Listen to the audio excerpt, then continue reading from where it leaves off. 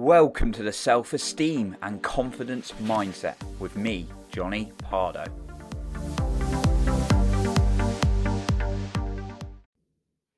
Are you someone who compares themselves to others a lot?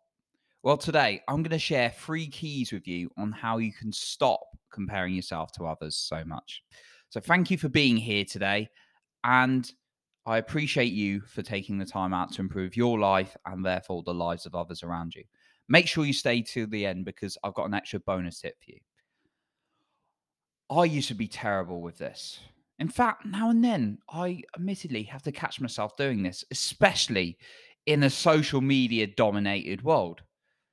I used to be really bad at thinking, "Oh, I've got to get those clothes." I remember at uni looking at like what the popular, well, not that I was unpopular, but what the most popular, desirable kind of guys that girls would go for would be wearing and kind of how they'd be presenting themselves. And I'd be like, "Well, I need to change this. Oh, I'm not great." Blah blah blah. All that criticism in my head. And when I started my business, I was very much like, "Oh, they're so far on the road from me. How do I up my game? How do I get better?" And like I said, there's always a degree to which we can compare ourselves to others. However, the degree to which it holds you back from living a happy or enjoyable life is what matters, because we don't want you to be caught in a place where you're comparing yourself so much it's holding you back from moving forward and caught in absolute misery. Okay, so why are we wired like this? Well, in this day and age, we've got constant things on social media, what so and so's doing, and it's often a fake or a filter or just the best part of their life rather than their struggles. And we think, oh, they've got it so good. Why can't we have it so good? Other people have challenges too. And therefore, our brain starts comparing in order to try and look better.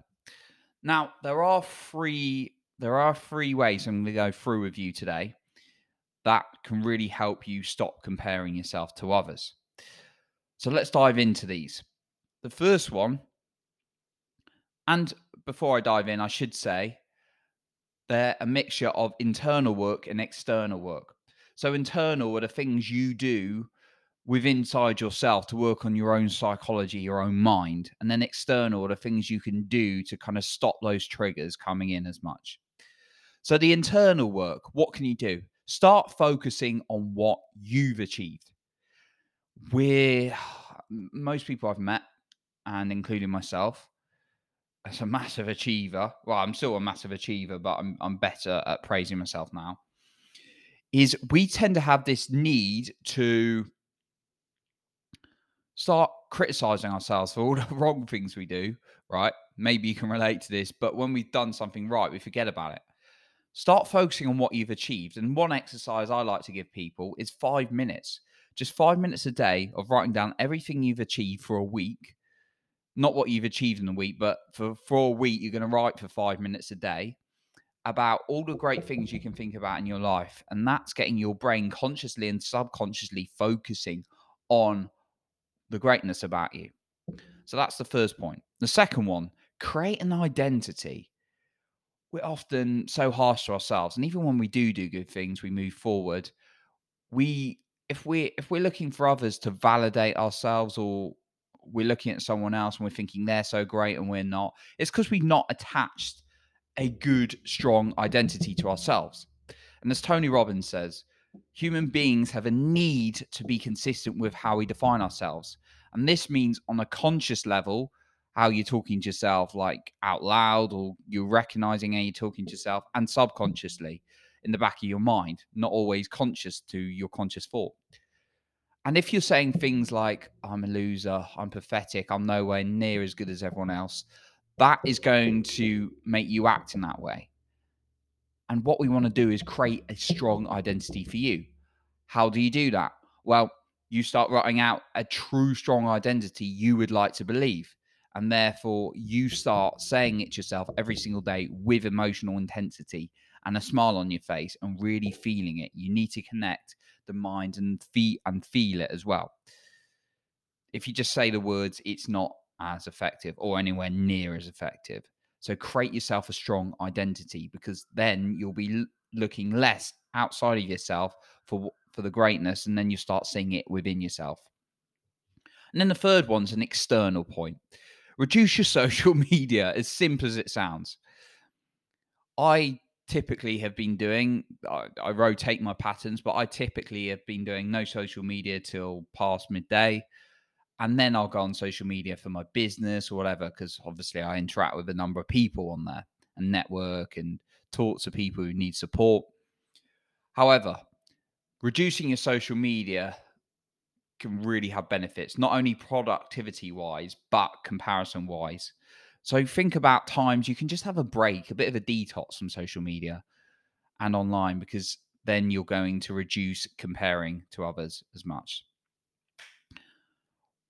So how's it serving you, comparing yourself to others, and how can you really change this? Like I said, I've been in the past, I used to be terrible as I was growing up through my teens and 20s, comparing to what I thought was cool and didn't see it in myself, and then trying to be someone I wasn't, comparing myself to others. It just made me miserable. And even when starting a business, I was comparing myself until I got through that. And I had a duty to, really, as someone in the mindset and confidence space. So I've definitely been there. And now and then, of course, I'll see someone's, done something significant, and I'll think, wow, well done them. But also, I sometimes think, oh, I should be doing better. And I go, Johnny, catch yourself. You're doing awesome. You are where you need to be right now. And I want you to think about what you're going to do. What you're going to take away from today. What tip are you going to use to stop comparing yourself to others? I would start with the internal work first, because we have complete control over our internal world. And that's what drives everything. Looking at what you've achieved, creating an identity, anything to bring yourself back to you. Okay, so one thing, an extra tip, the bonus tip I wanted to share with you as well, is spend time with yourself daily. And this is, again, an internal one. I know I've had 3 internals and 1 external. And this is really allowing yourself to build that good relationship with yourself, because we're so busy, and everybody's always busy, by the way. I always go on about this, but nobody's too busy for anything, to be honest. If it matters to you, you'll make time for it. And I want you to find time with yourself. You can spend time with yourself and then start speaking kindly to yourself, as that's going to really create a better relationship by knowing what you need. And again, I want to thank you for listening to today's episode. I respect you for taking the time out to improve your life by listening today. So thank you for being here. If you've appreciated this, please share this with friends and family, and give this a rating on Apple or Spotify podcasts so we can reach more people together. Thank you so much if you've done so already. I appreciate you, and keep working on that self-confidence every single day.